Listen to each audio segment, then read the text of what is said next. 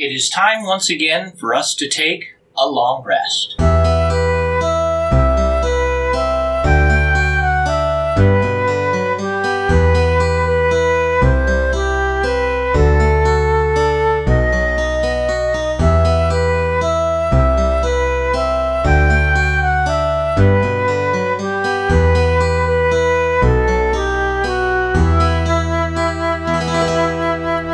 Thank you for joining us once again for another episode of A Long Rest. We have managed this time to get ourselves into Grom's Ale Forge, which is a remarkable tavern inn that we have decided to take a long rest in this week because we are also going to be reviewing towards the end the Loresmith's Ultimate Guide to Remarkable Inns and Their Drinks, which is an amazing book I will be talking about, as I said, later on. Grom's Ale Forge is one of the taverns within this place. So this is where we decided to take our long rest this week. We rolled up random characters as we did last week. This week, I am Drok Dronkill. I am a dwarven fighter, a soldier, and a scout. I spend most of my days here in the alehouse as there is not much else to do unless I'm fighting or bleeding the enemy dry. As I said, I was a scout in the past, and as such I'm a little bit wary of all of my so-called allies and friends out there. You never know who's going to be stabbing you in the back. I enjoy the alehouse here, the food is great, and Matilda's Firebock is probably one of the best brews to be had on this side of the mountain range. It's a fiery drink that'll put hair on your chest and in your beards. I have many of the wee lads attempt to challenge me to drinking contests, but I always drink 'em under the table. And who knows, maybe I'll be doing that today with my little halfling friend. No, I'm pretty sure the one short glass is about the size of a normal pint for him, so I'll have to give him a handicap, I'm sure. And that is my terrible impression of a dwarven fighter. And with me today, as I'm sure you know him well, is Virgil Nelson, who is the composer of the intro and outro music for all of the Adventuring Guild stuff. And he's joining me today to talk about some of the music and audio making things you can do for audio you use in your tabletop games, anything like that. And we'll also be talking about ways to balance homebrew material like races, classes, and whatnot. So I'll go ahead and let him introduce himself and a little bit about the character that he is portraying today. Hey everyone, this is Virgil. Like Robert said, I am the on-call composer of the Adventuring Guild. The random character I rolled up is Neda Legalo. He is a level 10 Lightfoot Halfling Rogue. He is a arcane trickster. Charlatan is his background. He comes from a noble family, but for whatever reason might have happened, he has fallen out of grace, or so has the family. Since then, I have been wandering around, pickpocketing people that I find and doing what I can to acquire some riches. However, the goodness in my heart and the nobility in my blood tells me to give back to those who truly need, for someday I wish to reclaim my family's noble lands and titles, and for that I'm going to need the people, so I take from the rich and give to the poor. For some reason, I ended up joining this group. The thought of money is just too compelling. I just had to go for the risk if there was money involved, and who knows, maybe I'll score big and be able to reclaim my noble title. Alright, before we get too much further into our cups here, drinking away at Grom's Ale Forge, I would just like to do a little bit of a personal side note here. I want to promote our charity game. Once again, I know you've heard it several times. You're hearing it again. We will be running a 24-hour charity game through Extra Life, which helps children's hospitals. Ours specifically will go to Children's Hospital of Omaha. It helps out kids. It's an amazing organization. My daughter is a patient of Children's Hospital in Omaha. She has scoliosis, and they are a wonderful, wonderful hospital, a wonderful place to take her. take her, they make her feel safe, they make sure that she is comfortable, that she is laughing and smiling as much as possible, because x-rays are no fun for a toddler, and they do a remarkable job there. So I encourage everybody that can, that is able to, come out to Game on Games in Kearney, Nebraska, and join us at 1 p.m. on June 16th. We'll be running all the way until June 17th at 1 p.m. I'm going to be one tired DM, but I will be running the entire game. I haven't decided yet how we're going to structure it, as far as if I'm going to be switching out people at different times, if we're going to kind of do a rolling cast when somebody dies, somebody jumps in. I haven't decided quite yet what we're going to do, but that is going to be there. You can also listen to it. We're going to post the audio files up as quickly as we are able to.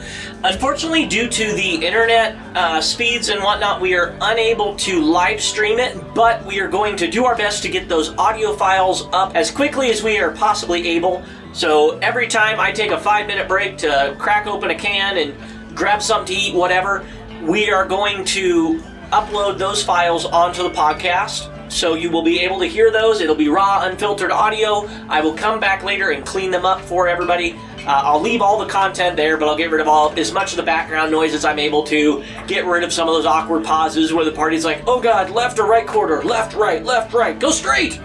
You know, that kind of a thing. So we will figure that out as it goes. But you can catch those as soon as we post them up, and I will make a note on our Facebook, Patreon, and Twitter accounts, letting everybody know when that is happening. We will also have a Discord channel up at that point for this event. So everybody that is listening in online and whatnot can post some of the awesome stuff that they're hearing, they're thinking, can do a thank you to anybody that, if you want to make a donation and you want to say, hey, this goes to somebody, post it up there. I will read them out loud as soon as I'm able to, probably in that 5-minute break when we're switching over tracks and whatnot. I'll try and read off all of those. It'll be on the air, so everybody that listens will be able to hear that dedication of your donation and whatnot. The world that I will be running it in is actually the next little bit of info. We are starting an entirely new segment.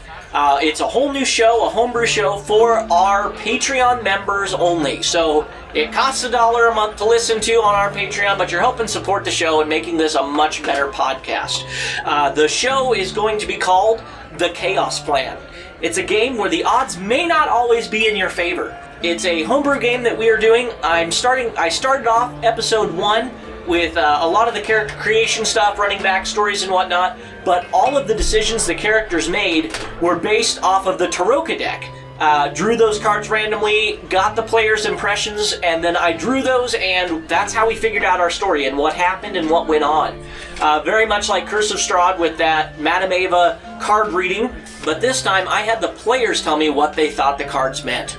What we use to determine those random factors will change every episode. So one week I may use the Taroka deck, I may use a tarot deck the next week, or dice, or a randomizer on the internet, or better yet, and I'm trying to figure out how to make this work, I'm going to try and use a Magic 8-Ball for one of these if I can find one of those retro things. I'm going to try my best to make sure that everything is completely random and chaos as much as possible. We will be following a linear storyline, so they will be working their way through quests and stuff like that, but the NPCs they meet, the treasure they may find, even the dungeon location will be determined by as many random factors as I am able to come up with. So listen to that. All of our stuff will go up on our website, obviously. We are also getting an Obsidian portal set up so that our viewers can log into that and see what the adventure is.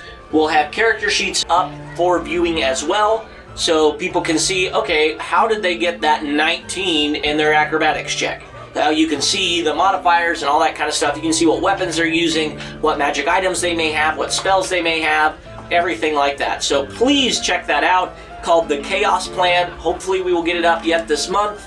I take that back. Hopefully we'll get it up in the month of June, as I'm only 1 week away from June here while we're recording. So look forward to that early June up on our Patreon. Look for us there and sign up. You're helping support us here, and we appreciate every single last penny you guys donate. So thank you guys very, very much. All right, so we'll go ahead and move on to the next section. So we'll be talking first about music, about audio making, about ambience, about using them in your games, and different things you can do to incorporate them. Because what's a good long rest without at least a bard playing a lute or a flute? So go ahead, Virgil, go ahead and tell us a little bit about how you got started with making all of this, other than me bribing, and stealing your help for the podcast. Well, I'm a musician by actual trade. I'm a composer and educator of music. So in my free time, I like to compose and just use it as a creative release of sorts. And it was just something fun I could do. I love listening to epic music and openings of shows and movie trailers, and half the time it's not the show, I'm actually watching on the trailer that's making me excited. The music just gets the blood going, and you can't help but get hyped for it just because of the music. And for the podcast, I just thought something fun and epic and fulfilling that people might recognize and help lighten the mood or get the scene set for the players as well as the audience. The software I use currently is free software. It is MuseScore. You can find it on the internet. It's downloadable for free. I'd like to at some point get something like Sibelius or Finale. They're both softwares I've used before.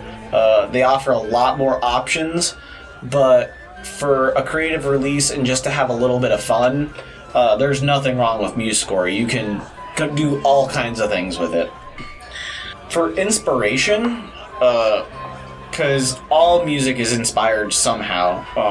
Honestly, the best advice I have, and what I honestly do more than anything, is just listen. Video game music, films, on YouTube is a big one I do a lot. Awesome composers. If you look up movie trailer composers, people like Two Steps from Hell, listen to their music. It will get your blood going. It's so good. Also, Epic Music is really good. In fact, search Epic Music in YouTube and you'll find some really fun stuff of all kinds of moods and emotions and themes. And the other one that I find a lot of inspiration from is anime. I do watch anime, and a lot of the I know, right? It's not like I reference it at almost every episode of D&D. Yeah. But a lot of the music in there really just is inspiring to a mood or a feel, even if it's not for the theme, but, just to convey an emotion and bring it out more. It's really good. If you want to create music or any kind of art for your game, do it. Just be creative. Have fun with it. Try it out. If you're thinking on the spot and you have an idea, record it. Too many times at work or I'm walking around and I have this idea and I'm like, I'm going to remember that for later, and I don't record it and I forget it 10 minutes later. So if you have a phone or any kind of recording device, just do a voice memo, and it looks silly, but record yourself singing a theme or whatever it is and just save it and reference it later. I do that a lot with a lot of the podcast stuff, is I'll have a thought and I'll stop what I'm doing and voice memo, and I'll just sing to myself, and people will give me the weirdest look, but I'll just record it, and then I come back to my computer later, I listen to it, I laugh about how silly I must have looked or sounded back then, but go off of that little idea. Another big thing is trial and error. Just try it. If you don't like it, don't worry about it. Change it. Figure out what's different. Honestly, a lot of what I do is trial and error. And the other one is second opinion. Get some criticism. I don't know how many times. For the first podcast, I think I did 7 different versions of the first theme and emailed it to Robert or had him listen to it. He's like, I like it, but... Sorry, not sorry. Or that's cool. I don't like the instruments. I'm like, okay. And so I'll change it. But get a second opinion. Get some criticism, because that's the best thing.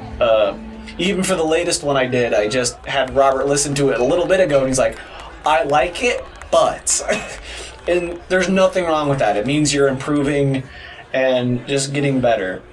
And the other things, look on the internet. Look on, if you're not a musician, look up like chord progressions. I mean, you can easily search chord progressions. Everyone knows that 4-chord song that all pop songs are.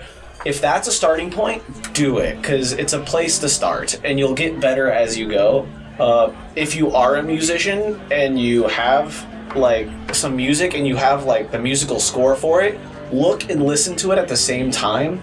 Really see what you're doing with the music and how it interprets. Because a lot of times I'll look at music and I'll kind of get the basics of what it sounds like just by looking at it without actually playing it. Or I can look at it and be like, that's not going to sound good, or it's just not going to work very well. And then listen to anything, classical music, jazz, search up an emotion and then music. And just kind of get the feel and look for the tropes. Music trailers or movie trailers oftentimes do little tropes on like their trailers to get emotion, like suspense. Will do like a dun dun dun dun dun dun dun dun dun dun dun dun dun dun dun, and it just repeats over and over. But it just enough for some reason it gets you like, what's gonna happen? I don't know. I can't wait. And it just look, listen. Just absorb yourself in it, but be creative and have fun. That's the biggest thing. I enjoy composing for it because it gives me an outlet and something creative and something to do. All right. I know another question that a lot of people have, and you may have seen it on like Dice Camera Action, or I know Crit Roll, sometimes they do a little bit of that there too, but how can a character incorporate music into their actual game without, a huge setup, a huge amount of anything? I know bards are the classic trope, but I know other classes can use it. I've actually seen a couple of characters use songs as their spell casting, and they'll do a little ditty before they cast a spell. What's a way for somebody to kind of incorporate that in there practically without having to drag in a bunch of equipment? If you don't want a bunch of equipment, in one of the first episodes of the podcast, I think it was the first ones, with when I played the Bard College of the Maestro. It's very oak butt. Yeah, very an oak bottom. Thank you very much. I tried doing this a little bit, and basically what I did was I'd look up like my spells or some bardic inspiration, and it takes a little bit of time. I mean, in a campaign, you'll get to know the players as well as the characters they're playing, and if you want to make like a limerick, it helps a little bit when you know the characters, and you can play off some inside jokes, take slots and notes. That helps a ton. Take notes. Or if you just like want to give inspiration and you want to sing a song, look up your favorite pop tunes or whatever music you listen to, and like, oh, I know that song by heart. Change the words around just a little bit. So if there's a name, switch it to the name of one of the characters. Or if it's a spell, have a little fun with the spell and make the song about the spell and do something. Or just write down lyrics if you have no idea what you're going to do. Write down the lyrics of a song and just sing that in your game. But if you're going to be a bard and you're going to do it, be confident and just sell it. That's the best thing. Because if you sing a song and you're like half-heartedly doing it, it's like, oh, you tried, good job. But if you can sell it, I know Sam Riegel on Critical Role, when he does his songs, especially in Campaign 1 with like Scanlan, and you watch him, it's just, he is in it 100%, and it's so funny no matter what you do. Or it's super inspiring, and it's like, that was amazing.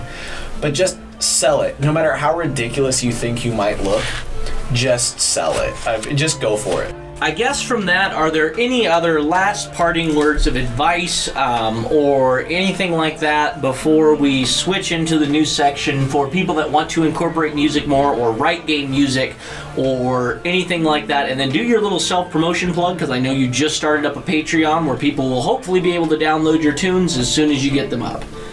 I guess any last words and stuff, I mean, it just comes down to have fun, be yourself.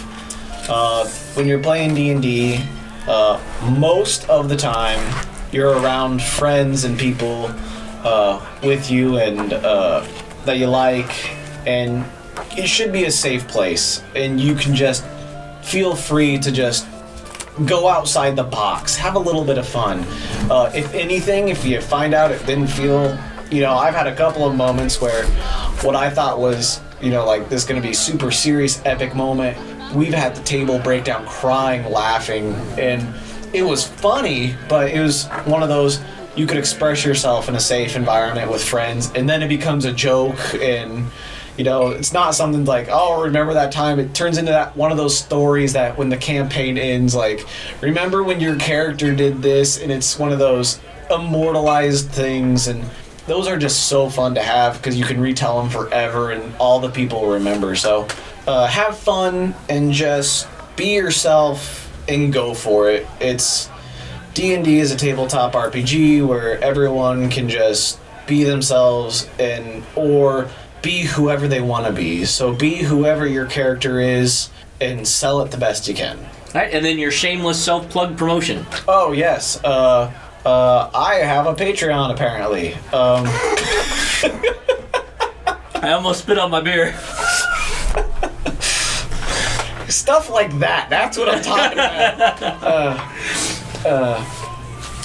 Yeah, I have a Patreon now, and I did it when I supported the Adventuring Guild and whatnot, but after a lot of convincing and whatnot from Robert, I decided to turn it into a creator account. And so as time goes by, I'll be posting up the intro musics that I've done for the Adventuring Guild if you guys want them. I don't know how much anything I just set it up, so it's a pretty basic, plain looking, not very creative looking Patreon page, but I hope to eventually get it looking better, and I'll post the music if you guys want it. I made the music to have fun for people to use, so if you guys can use it, awesome. Let me know how it works for you, and we'll just see what happens as we get more listeners and more people, and just go from there. Awesome. I know people enjoy it, especially, I've seen it on the couple of the reviews that we have. Cue the epic loop music, that kind of stuff. So hopefully that'll turn into something there. All right, we will go ahead and break into the next section as the rest of our party is drinking. They're heavy in their cups. A couple of them have already leaned over the bar stools. They're looking like they're going to crash. So we're going to go ahead and move on to, speaking of leaning over your bar stools, balancing, but not over bar stools. We're going to talk about in-game balancing and what you can do to help create a class, a race, a sub-race, a subclass, a magic item, whatever you can think of to create for a D&D game. We're going to talk about how to balance it and make sure that it is actually something that isn't going to totally ruin everybody's day and everybody's game. So I posted the question up on Patreon. We had a couple of responses over the Patreon and a couple of responses over the emails, and I'm going to read a couple of the highlights from those for you guys right now, and then we'll get Virgil's thoughts on it and go from there. I figured since we're called the Homebrew Review, we should probably talk about homebrew and balancing and what we notice about it. Yes, we're a little bit rules lax, so there's a little bit of that kind of thing that we let slip. But for the most part, we try and stay as true to the game that we're able to in order to give you an actual idea of what is balance and what is not. So the first bit here comes from Micah Holmes, and he talked about Detect Balance being an extremely useful tool for homebrew races. It is 100%. We've used it for our stuff here to kind of get a breakdown of points. It assigns points to different values on abilities, on skills, on proficiencies, all that kind of stuff. It puts a point value to those, and then it measures it against what's in the player's handbook. So definitely do check that out if you're making a homebrew race. It's a little bit tricky depending on what kind of extra bonus skills you give, as it doesn't always accurately calculate those. Something as simple as you have double the jump height and length can be extremely game-breaking in certain situations. So it's a little bit hard to calculate, but it does give you a good idea as far as, okay, +2 in charisma, +1 in strength, whatever it may be. It kind of helps balance that out a little bit. I know I've used it quite a bit. Virgil, I know, has used it for some of his stuff before the podcasts. Have you used it personally anytime in the recent history that you want to talk about? Yeah, actually, I used it for the Damfear Sorcerer that I did. That was really nice because, the advantage to death saves, but also sunlight sensitivity. I mean, it has pluses with you get advantages to this, but sunlight sensitivity is a negative. Yeah. And so you might have some really powerful abilities, but then that negative pulls you back. So you might be like, I have these god powers, but in the sunlight you can't see anything. Well, that changes everything. So you might have some cool abilities, but if you can't see anything, the detect balance thing is nice. You just got to be careful with it because you can find loopholes through it, and when you're creating and say, if I give this and this and this and this, but then I add this, sometimes those negatives don't outweigh the positives. So just be very careful with that. I actually had the major negative happen to me in one of Virgil's first games he ever ran with me as a player. I played a half dryad that was vulnerable to fire damage, and very first session he killed me outright, 100%. And I felt so bad. So definitely check those out, because vulnerability to fire damage, and you stack that on top of if you are killed by fire damage, you don't get death saving throws. You're permadead. That was a huge detriment to the class, and all the other abilities put together weren't quite enough to outweigh it. So just be careful with those, because they can bite you, but that is definitely detect balance is probably your first step for a homebrew race to make sure it's balanced. And then we'll go ahead and keep talking about races a little bit before we start that. I know Braden, one of the major supporters of the podcast, who's a Patreon, who's going to be on an upcoming episode, as this is going to air before that episode comes on. He wrote a huge list of some really amazing things on how to help. Oh, in fact, the Dhampir Sorcerer's from that game, so... Yeah, exactly. The Dhampir Sorcerer's from that game, so you won't actually see it. So you won't... But I know he put together a huge list of things that we'll talk about as far as classes, as he is a bestseller on DMS Guild. So for races and whatnot, another good thing to go through is, seriously, just look at the player's handbook. Look through, or Volos Guide. Look through it, say, okay, well, maybe I shouldn't give a total of +5 to stats, because nothing in the player's handbook does so. I think the max is about a +3 in anything. The only race I think that gets more than a 3 is the half-elf. That's it's true. a +2 in con, and then a +1 in 2 other stats. And regular humans get a +1 in everything, but Yeah. that kind of caps everything out. They don't have get anything else. Yeah, exactly. But, and then even some of the monstrous races in Volos Guide, like Bugbear and whatnot, or Fearbulk, being able to have that 10-foot reach, that's really powerful. So it kind of offsets a lot of their other abilities. But seriously, just look at the Player's Handbook, look at Volos Guide, look at the bestsellers on the DMS Guild, look at Unearthed Arcana. While those are a little bit unbalanced in Unearthed Arcana, they come pretty darn close to being ready to print material as far as balance is concerned. Just compare them. It's the easiest way to do it. And then playtest, obviously. If you're writing sub-races, make sure it fits. I don't know how many times I've seen really weird sub-races that are just, they're really neat, but they're too much. I've seen Genasi is one of them that always kills me. There's the 4 elements, and then people try to stack on other strange forces and elements and stuff. There's some really good ones out there, but there's some really weird ones with how does that even work out. Then there's some really funny ones, like the dork, dwarf orc combination, which is always hilarious. But yeah, just compare them to what's out there. It's your best bet. Moving on to classes and archetypes and whatnot for previously existing classes. Braden has a lot to say on this, as he is a bestseller with his Industrialist. So some of the things that he writes are balancing homebrew subclasses is fairly straightforward. He comes up with an idea that isn't represented already in one of the Wizard of the Coast subclasses, and then uses the same official subclasses as a guideline for balance. So once again, you just take what's there and build off of it.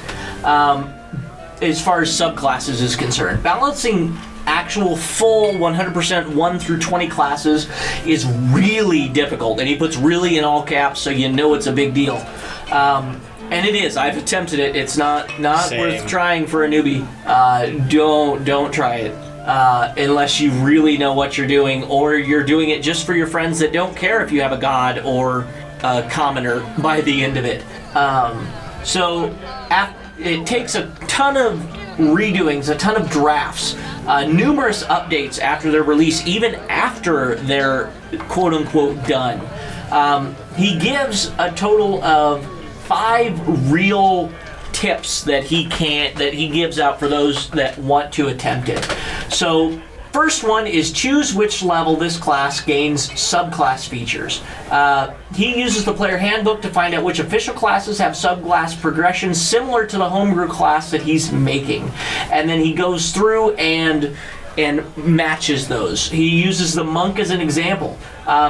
Go through the monk abilities it gains from level 1 to 20 and added class features to your class that are comparable in power to those. So use a very similar progression to what is already in the book, and just try and match that. If you're doing a very physically powerful class that isn't going to get a whole lot of fluff, just a lot of beat 'em up, follow the fighter. If you're doing something that's very mystic, very magic oriented, choose something along the lines of warlock, sorcerer, or wizard, depending on how you want to do it. Just follow what's there and pick those same progressions. Another thing that he mentions, tip number 2, is take advantage of damage per round of each class into account.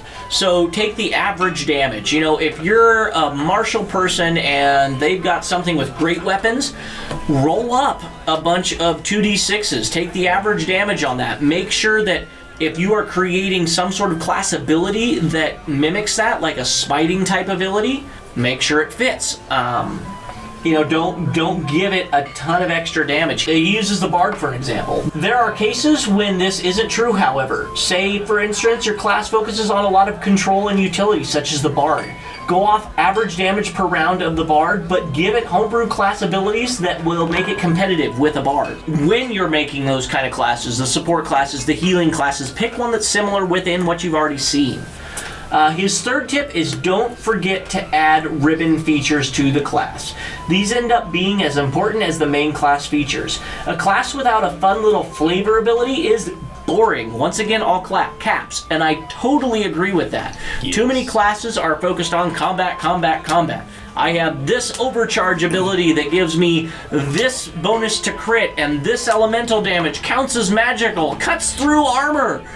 It's too much. Give me some fluff. Give me a bonus to charisma checks when dealing with this ability. Give me, if you're making a tech-heavy class, give me a bonus to deciphering those mechanical inventions. Maybe an intelligence, advantage on intelligence rolls in order to copy down the diagram. Something along those lines. His fourth one that he posts, his fourth tip, is post the finished product on the Unearthed Arcana Reddit or another forum that has active creators. You're going to get a lot of feedback. A lot of those guys are simply there to help you. It may seem like they're tearing your product down, but no, they want to make it good because they want to play it. Everybody wants to try something new. I've got an entire Google Drive devoted to over 80-90 gigs worth of homebrew material I've compiled for the podcast. People want to see it, want to play it. His fifth and final tip is playtest, playtest, playtest. And again, playtest, playtest, playtest. This cannot be emphasized enough. Braden says, I released the Industrialist on the DMS Guild over a year ago and have been making constant minor updates ever since. The class has only just gotten to the point where I'd consider it close to being a polished and balanced product. He also says that he was able to see where the changes needed to be made because of one of the players that took a big interest in the class, rolled up an Industrialist as soon as it was released. He is also still playing that Industrialist. And he has been and he says that playtesting is the best way to balance anything you homebrew. Again, don't be set in your ideas because the class is going to look fairly different after 4 or 5 updates of playtesting. I agree 100%. I don't know how many subclasses I've ended up redoing. I know, Virgil, you've tackled several that have been extremely unbalanced and trying to do them, and it's just... Yeah. It's crazy. It's something. his last thing that he would like to say is balancing on monsters and stuff like that. He shares that he balances monsters fairly simply. Basically, the CR rating of the creature, you just kind of take that and look at official monsters that are close to it. That's exactly what we did on the Final Fantasy section and all of my homebrews that I'm going to be doing upcoming, and just calculate them. The Wizards of the Coast posted up how to calculate CR ratings in groups and certain numbers. Just do it. Take into mind always pack tactics or anything that combines multiple monsters together, because that will change what their CR rating is in large groups. And if you do stuff like flanking and whatnot, makes a big difference too. But that is a majority of what was posted on the Patreon. For the emails, I heard much of the same. They just re-emphasized play testing. Throw it up for criticism. Don't get offended when they tear it apart and tell you it's crap, because a lot of people know what they're talking about. You know, don't take it too hard. Everybody wants a final product that's polished, that's ready to go. So Virgil, what all have you done to, as far as balancing, as far as creating, as far as all of that, talk a little bit about what you've done with that. As far as creating classes and balancing, I'm still in the works on one that I've really been doing. Is if anyone ever played like Borderlands, the Necromancer, Gage the Necromancer. Tiny Tina! Yeah. Gage the Necromancer from Borderlands 2, I loved playing her, and I've been working on this class and its archetypes, and I found some online that have been unfinished or just not quite done, or just not balanced by any stretch. And when looking through some stuff, I've also found be very careful when you try and turn a video game character or like an RPG character into a tabletop character. It does not work very well. That character in the video game who can kill 1,000 people a game, 12, 13 hit combos without anything. You don't get 12, 13 hit combos in D&D. It just doesn't happen. Dynasty Warriors Faerun Edition. Basically, walk through and just Underdark. Solo it. I got this. But think about what you want. What are the main abilities, the main focuses? What do you want out of this character? With the Necromancer, Death Trap. Death Trap is awesome. I love summoning Death Trap. So one of the big things was, how do you use Death Trap? Well, Death Trap's an ultimate ability. So do you want it on a recharge, a short rest, or a long rest? Because he shouldn't just be out there all the time. He's not in the game. So finding a balance in that and just getting the basic class. Borderlands is nice in that it offers the different trees of like Anarchy, the Best Buddy one, and a couple of, one more. But picking each of those doesn't change the overall class. It should change how you play it. Something like the Fighter. The Fighter is a great class for this. Or the Monk. Honestly, actually, the Monk might be a better one. If you want to be a monk, like in the handbook, the Open Hand Monk, that dude goes out and kills stuff. He does not care about, he gets in your face, punches you to death. That's how he works. If you want to do something like subtle, like jumping from shadow to shadow, the Shadow Monk is, the Way of the Shadow is, very stealthy, like a ninja, going from shadow to shadow, getting up behind your enemy and striking quick and then getting out of the way. And then there's the Way of the Four Elements, which is, elemental bending. I launch Burning Hands at you, because now I have ranged abilities as far as my ki goes. The monk is a monk at its core, but how do you want to play it should be the subclasses. And I see a lot of this happen in a lot of games where it's either they're too similar, or the archetype completely breaks off from the main point of the class. Your archetype shouldn't destroy your main class ability. So to be very careful about that. I agree 100%. Yeah, and then just like Braden said, play test it. when you have your idea, show it to a friend. See what they think, and they might say, "This is cool. It's really powerful," or "It's not powerful enough." Then play test it. I know a couple of times it was just a little one shot. Hey, I just want to do a combat encounter. That's all we're gonna do is one combat encounter. See how this works. And you might just wipe the floor with your opponents and be like, it needs to be toned back a little bit because that was a deadly encounter that you didn't even get hurt in, or vice versa. The other thing I really think is cool is when you think about the main focus of your class, make your detriment the opposite. The barbarian is a great one. A barbarian runs in, no armor, and smashes. Barbarians smash. That's all they do really well. But they have traditionally a low AC. They get resistance to damage, but they just have a huge hit point max, and they have resistance, but they get hit constantly. They should, because that's how their mechanics work, is they have low armor class, so they get hit a lot, but they do a lot of damage. A wizard is super powerful. I mean, they just are from the back. You launch fireballs and meteor swarms. You should be a threat, but wizards usually have very low AC. They don't have a lot of armor and weapons because they focus on magic. Glass cannons. The glass cannon. So your glass cannon class should have, very powerful offensive or utility, but they shouldn't have high defense. Or if you do give them high defense, there should be a penalty to their offense. A monk is honestly pretty powerful, but they don't strike super hard. They strike very fast and often. And the mobility, they can run. Yeah, they have super mobility, and they have decent offense and decent defense, but it's not going to match the fighter or the barbarian, but their mobility is so ridiculous. They fit into that niche little spot, and think about that when you make your class. This is what I wanted to do. What should be the detriment? You shouldn't have the paladin who can attack 6 times in a row doing D12s and have an AC of 30. It should not ever happen. I don't know, you might want that during the Trask challenge we do later on, but I get what you mean. Touche. Yes, yeah. But yeah, just think about what is your class's main ability? Why did you make the class?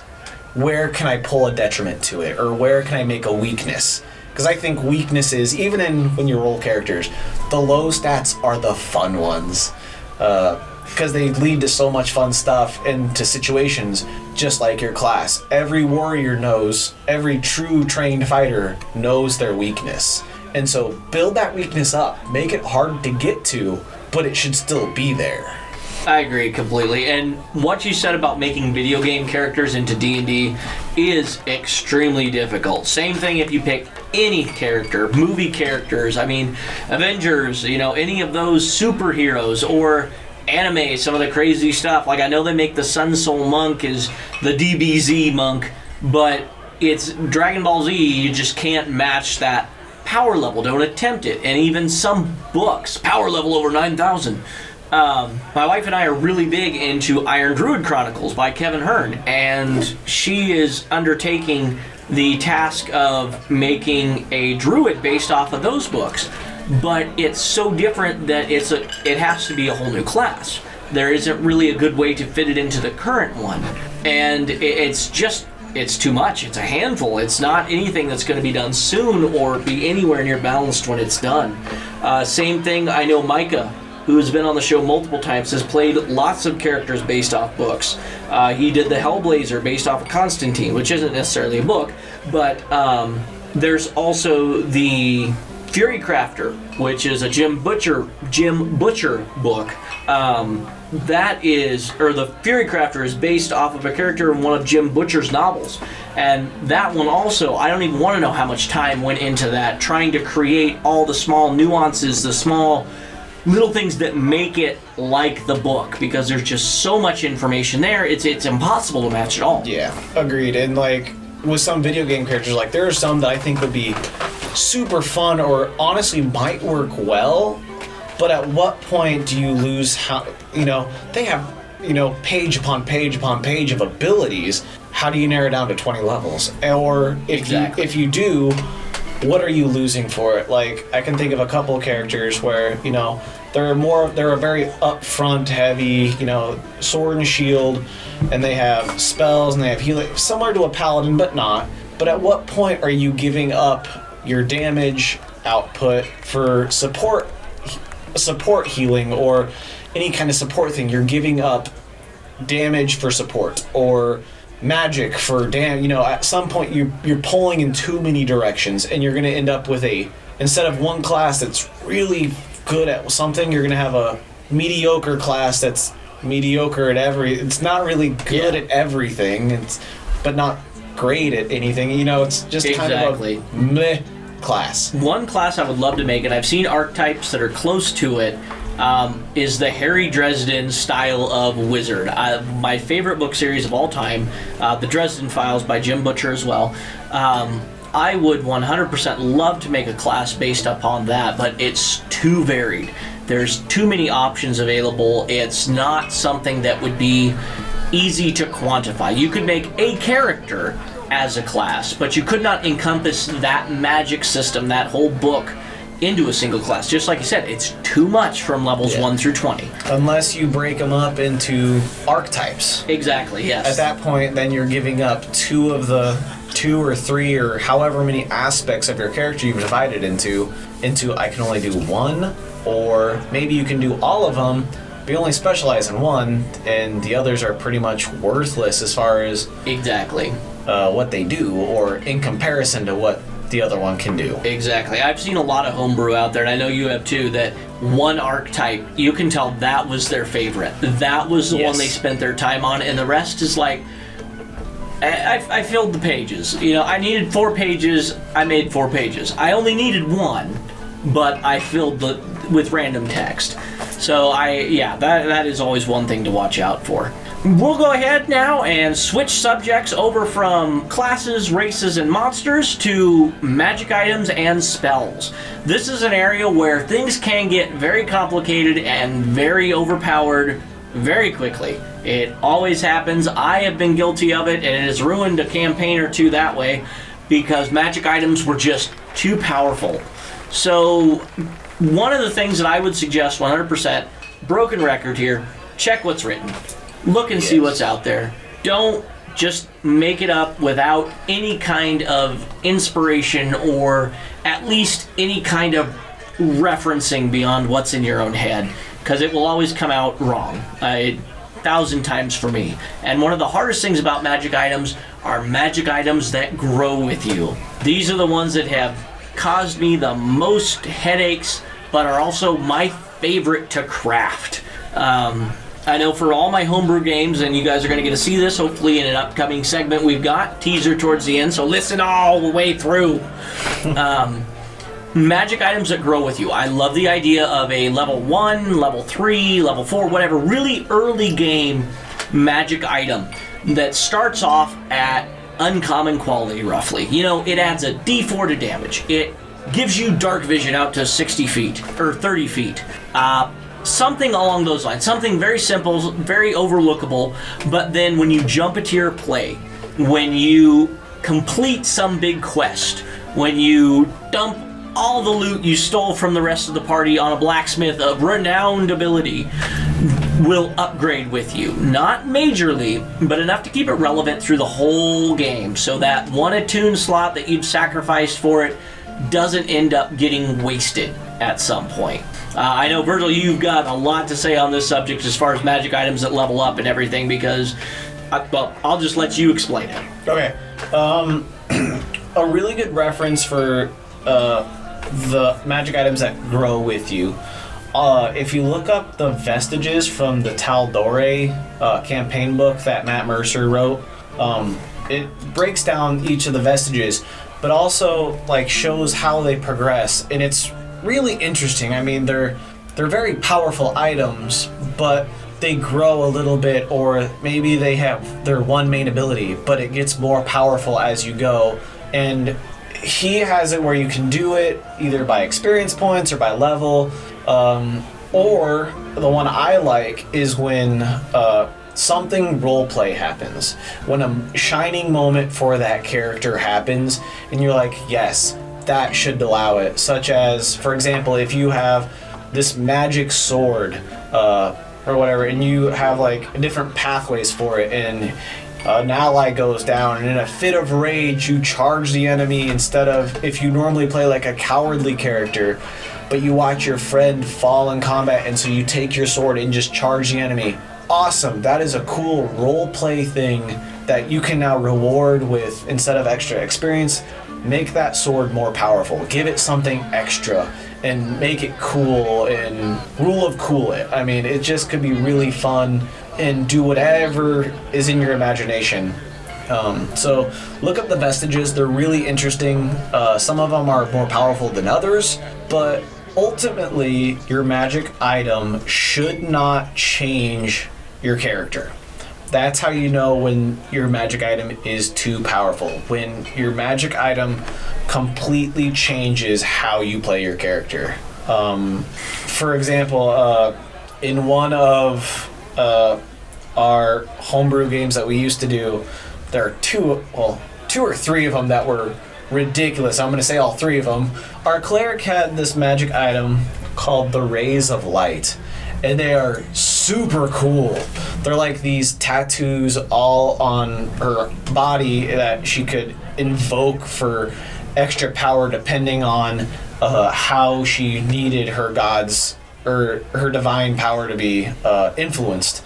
And this goes back to the one of those, it looks cool on paper, or sounds cool, looks cool. Playtesting it is so needed. Because you'd roll basically a religion check to see what tier of power you would get. And if you just took proficiency in religion and rolled really more than a 10 on your die, basically, you could hit the upper tier, and my god, it was ridiculous. We could literally just take any damage. Don't worry about AC. Just take all the damage. Every round we'd get healed. Crazy, because she constantly hit the highest tier. Constantly, and my gosh, we played once a week, once every 2 weeks, and you were modifying it almost every week, toning it back just a little, but, and that was a cool item.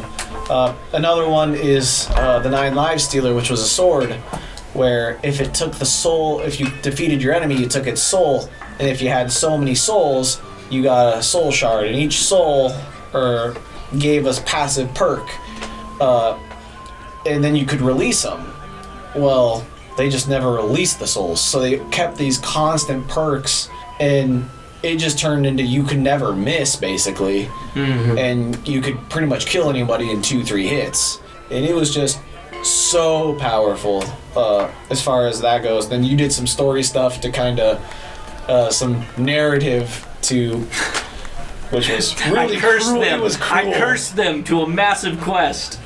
It was cruel, but basically to start spending those souls so that you couldn't keep the passives.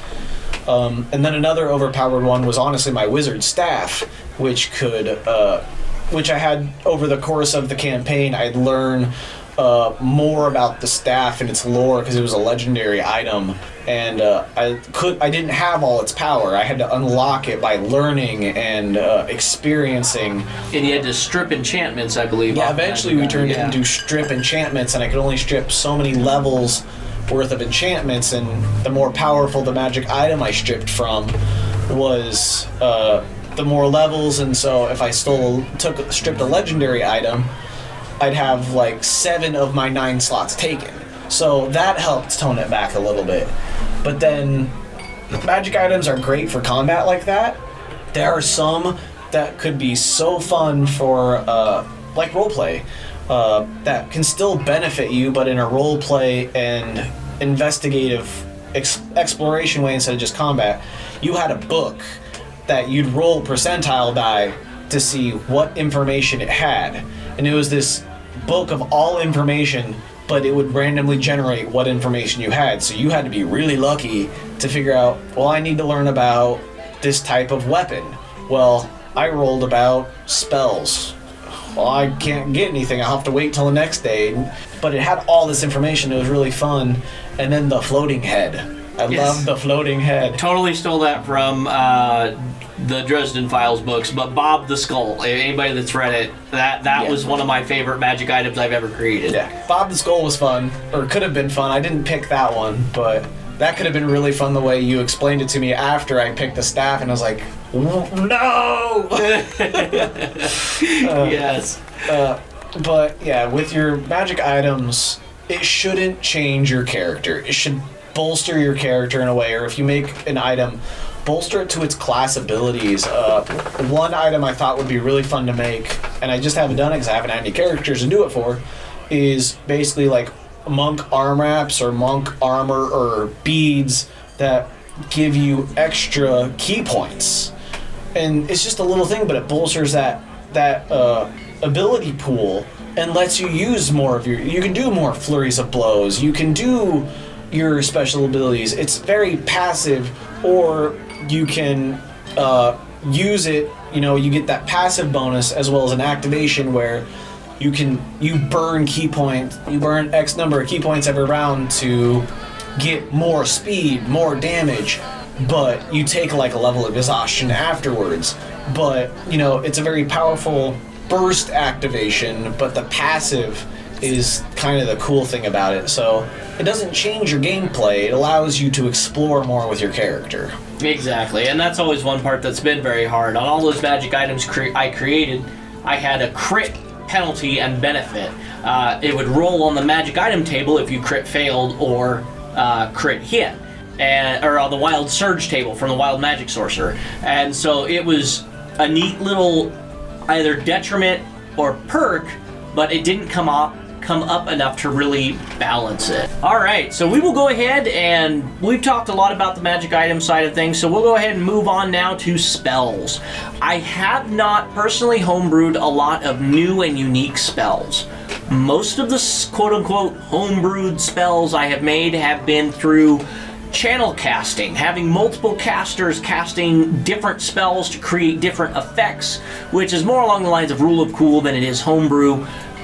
Or doing something along the lines of changing the ability of the spell. So taking typically a spell like Mold Earth, and if you have somebody that wants to cast Mold Earth and somebody that wants to cast Shape Plant, which is from the Sprouting Chaos player packet, I'm not sure who wrote it, I'll find it and put it in the show notes, but Sprouting Chaos has a spell called Mold Plant, and using that Mold Earth, Mold Plant, and Druidcraft to make land fertile, or casting a spell that would normally only affect one person, and you have two people cast it at the same time, and I go ahead and say, okay, two people are willing to sacrifice these spell slots, I'll give them a bonus person that is affected by the spell. Or three people casting it, okay, now you can affect 5 people, something along those lines. But as far as actually writing a brand new spell, I haven't really done it, as there are 1,000 different things out there for it, such as the Tome of Spells. It has a bunch of crazy spells that you wouldn't think you'd need. One of my favorites that I always bring up is Alter Instrument. It's a bard spell, and it allows you to change your instrument into any other instrument, which I think is really cool. It's totally fluff flavor text, but I like that idea of the one-man band, essentially. You can change your lute into a horn, into a dulcimer, into a drum, just shifting it around, and I think that's really cool. So I don't know, Virgil, have you had any real experience with homebrewing spells? A little bit when I played my Lore Master from the Unearthed Arcana, but it wasn't so much homebrewing the spells as their innate ability to change damage type and ability save. That's about the most I do, honestly, is, I want a Burning Hands, but I want it to be electrical, so it's electrical hands. Or things like that, changing damage type, changing the save on it to something else and calling it a different spell. I mean, there are so many spells it's hard to think of. The Tome of Spells, like I said, is page upon page. I guess my favorite spell, and that is actually a cantrip called Fiery Eyes. Yes, I remember that one. That was a jerk one. Yes, it was. You basically concentrate. It's a concentration-based one, but your eyes, and if you're a melee person, it's overpowered. But basically, if an enemy can see your eyes or looks into your eyes, they have to make like a save, or they're like stunned, or some ridiculous. Yeah, I don't remember off the top of my head. It's been too long since we played that campaign. But basically, if you're an upfront fighter and the enemy's looking at you, they have to make the save, and so it's stupid. It really is. But it was really fun. Yeah, and I remember now one of my favorite support spells, totally broken, called Chant. And as long as I maintained concentration on it, it allowed for, like, you gain 1 point of health every single round, or something along those lines. So it was like, as long as you were chanting the spell, if one of your allies, and it was an area type deal, so if one of your allies fell to the ground, hit 0 hit points, as long as you maintain concentration, it didn't matter if all 4 of your allies fell, that next round, they each had 1 point of health. So a bunch of spells in there that were really neat and really cool. And then, it kind of ties back into magic items a little bit. Yeah. A lot of the spells we created were actually effects of magic items, basically. One thing to remember with spells is that by their very nature, and it even says this in the book or somewhere, spells by their very nature break the rules of the game. And not majorly, but they do. Like, you find a random item. Identify. I now know what it is. I can't find magic item. Detect magic. I found it. Exactly. It's spells by their very nature change the rules. Be very careful when you make them that you don't give too powerful of a rule changer to too low of a character. Don't give Meteor Swarm to your level 1 wizard. Bad things are going to happen. Yeah. To themselves and everyone around them. Exactly. I don't remember how many times Comprehend Languages has totally screwed me out of every secret message, puzzle, language, role-playing encounter I have ever done. Yeah, every last time Comprehend Languages has bit me. And I don't know why I don't remember that you guys always pick that spell. It's like Magic Missile. Yeah. Why would you not? Yeah, well, like, identify. Same thing, like, in my games, like, I tried to tempt you with cursed items, and I'd give it to you, and you're like, I identified. I'm like, darn it! Really? Exactly. Don't do it to this one, please. Exactly. Forget you have it. Don't prepare it for the day. Yeah. But, no, yeah, I agree 100%. Spells do, by their very nature, just change the entire game. All right, thank you, Virgil. While he goes up and talks to Grom Oakencracker, the innkeeper of this establishment, I'm going to go ahead and review something in this section of the DM recommendations. So, the book that I used, obviously, from the beginning is Remarkable Inns and Their Drinks, which is by Loresmith. This book is absolutely fantastic for some amazing inns and taverns, and just creating your own with drinks and special effects that meals and drinks may have. Just looking through this book, the inns that they provide right off the bat are incredible. They not only give the name and staff and drinks of the different inns, but they also list how many rooms the establishment has. What kind of wealth does it have? Are the prices high or low? Is it a secure place? Is it a safe place? Is it... How much authority does the innkeeper have? Is he kind of a pushover, or is he a no-crap attitude type innkeeper? They also talk about services that are offered, the talent that can be found there, and the disposition.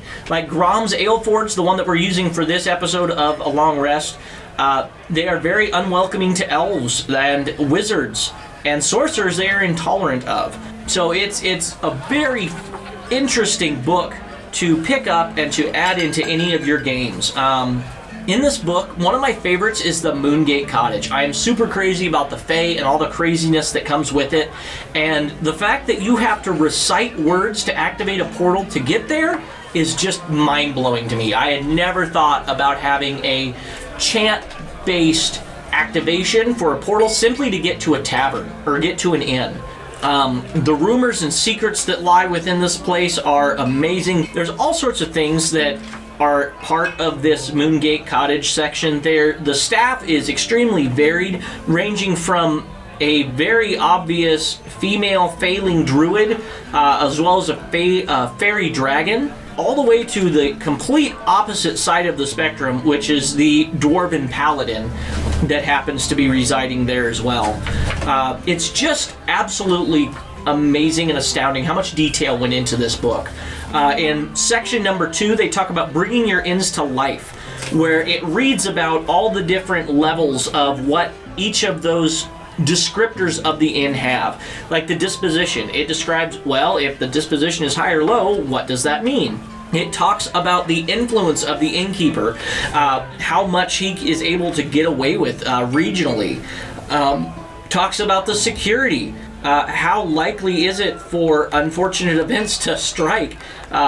Everything from bar brawls to games of dice ending badly to gnome prospectors getting into an argument. It's extremely varied in what all happens with that. The wealth and prices up to 50% lower than what normal prices are, all the way up to 300% higher than normal prices. Lodging services, obviously, those are fairly self-explanatory. What is allowed and what services are provided? Is it healing? Is there a messenger there you can get to? Can you hire people here to do jobs for you? It's just really astounding. A lot of the descriptors of the food sound good enough that I would love to take a drink of some of these, like the Sun Sword Ale, a light and refreshing ale infused with wildflowers that tastes like a brilliant sunrise. I mean, they're just, it's very non-typical, and I love it.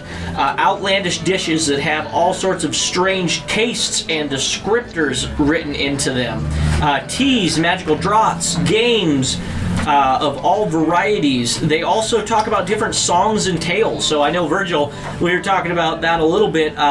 As far as adding in songs into games, this is an amazing way to do that. They have an entire 2-3 pages dedicated to nothing but different songs and tales that you can sing and bring into your game as far as a DM perspective.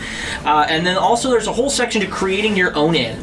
A bunch of random charts that you can roll on or just pick as you like. They are truly exceptionally detailed. Like, this one here talks about 100 story hooks for your inn. And I'm going to just go ahead and roll here. And I got a 44. So one of the story hooks, it says here, all the dogs in the city gather near an old building, howling incessantly. And just, they're crazy. Everything from pirates to the sky opening and raining blood. And like, it is truly a ridiculous amount of content that is perfect for any aspiring DM, for any DM to just take and add into their game. So I would highly, highly, highly recommend Remarkable Inns and Their Drinks by Loresmith. You can get the PDF or the hard copy online at loresmith.com. I'll have a link to this book in the show notes. It is definitely worth every single penny I spent on it, and it wasn't a significant amount of pennies, I assure you. Well worth the price. All right, we will go ahead. The rest of our party is laying unconscious on the floor. We have to drag them back up to their rooms. We thank you all for joining us, and we hope you will meet us here next time for another long rest.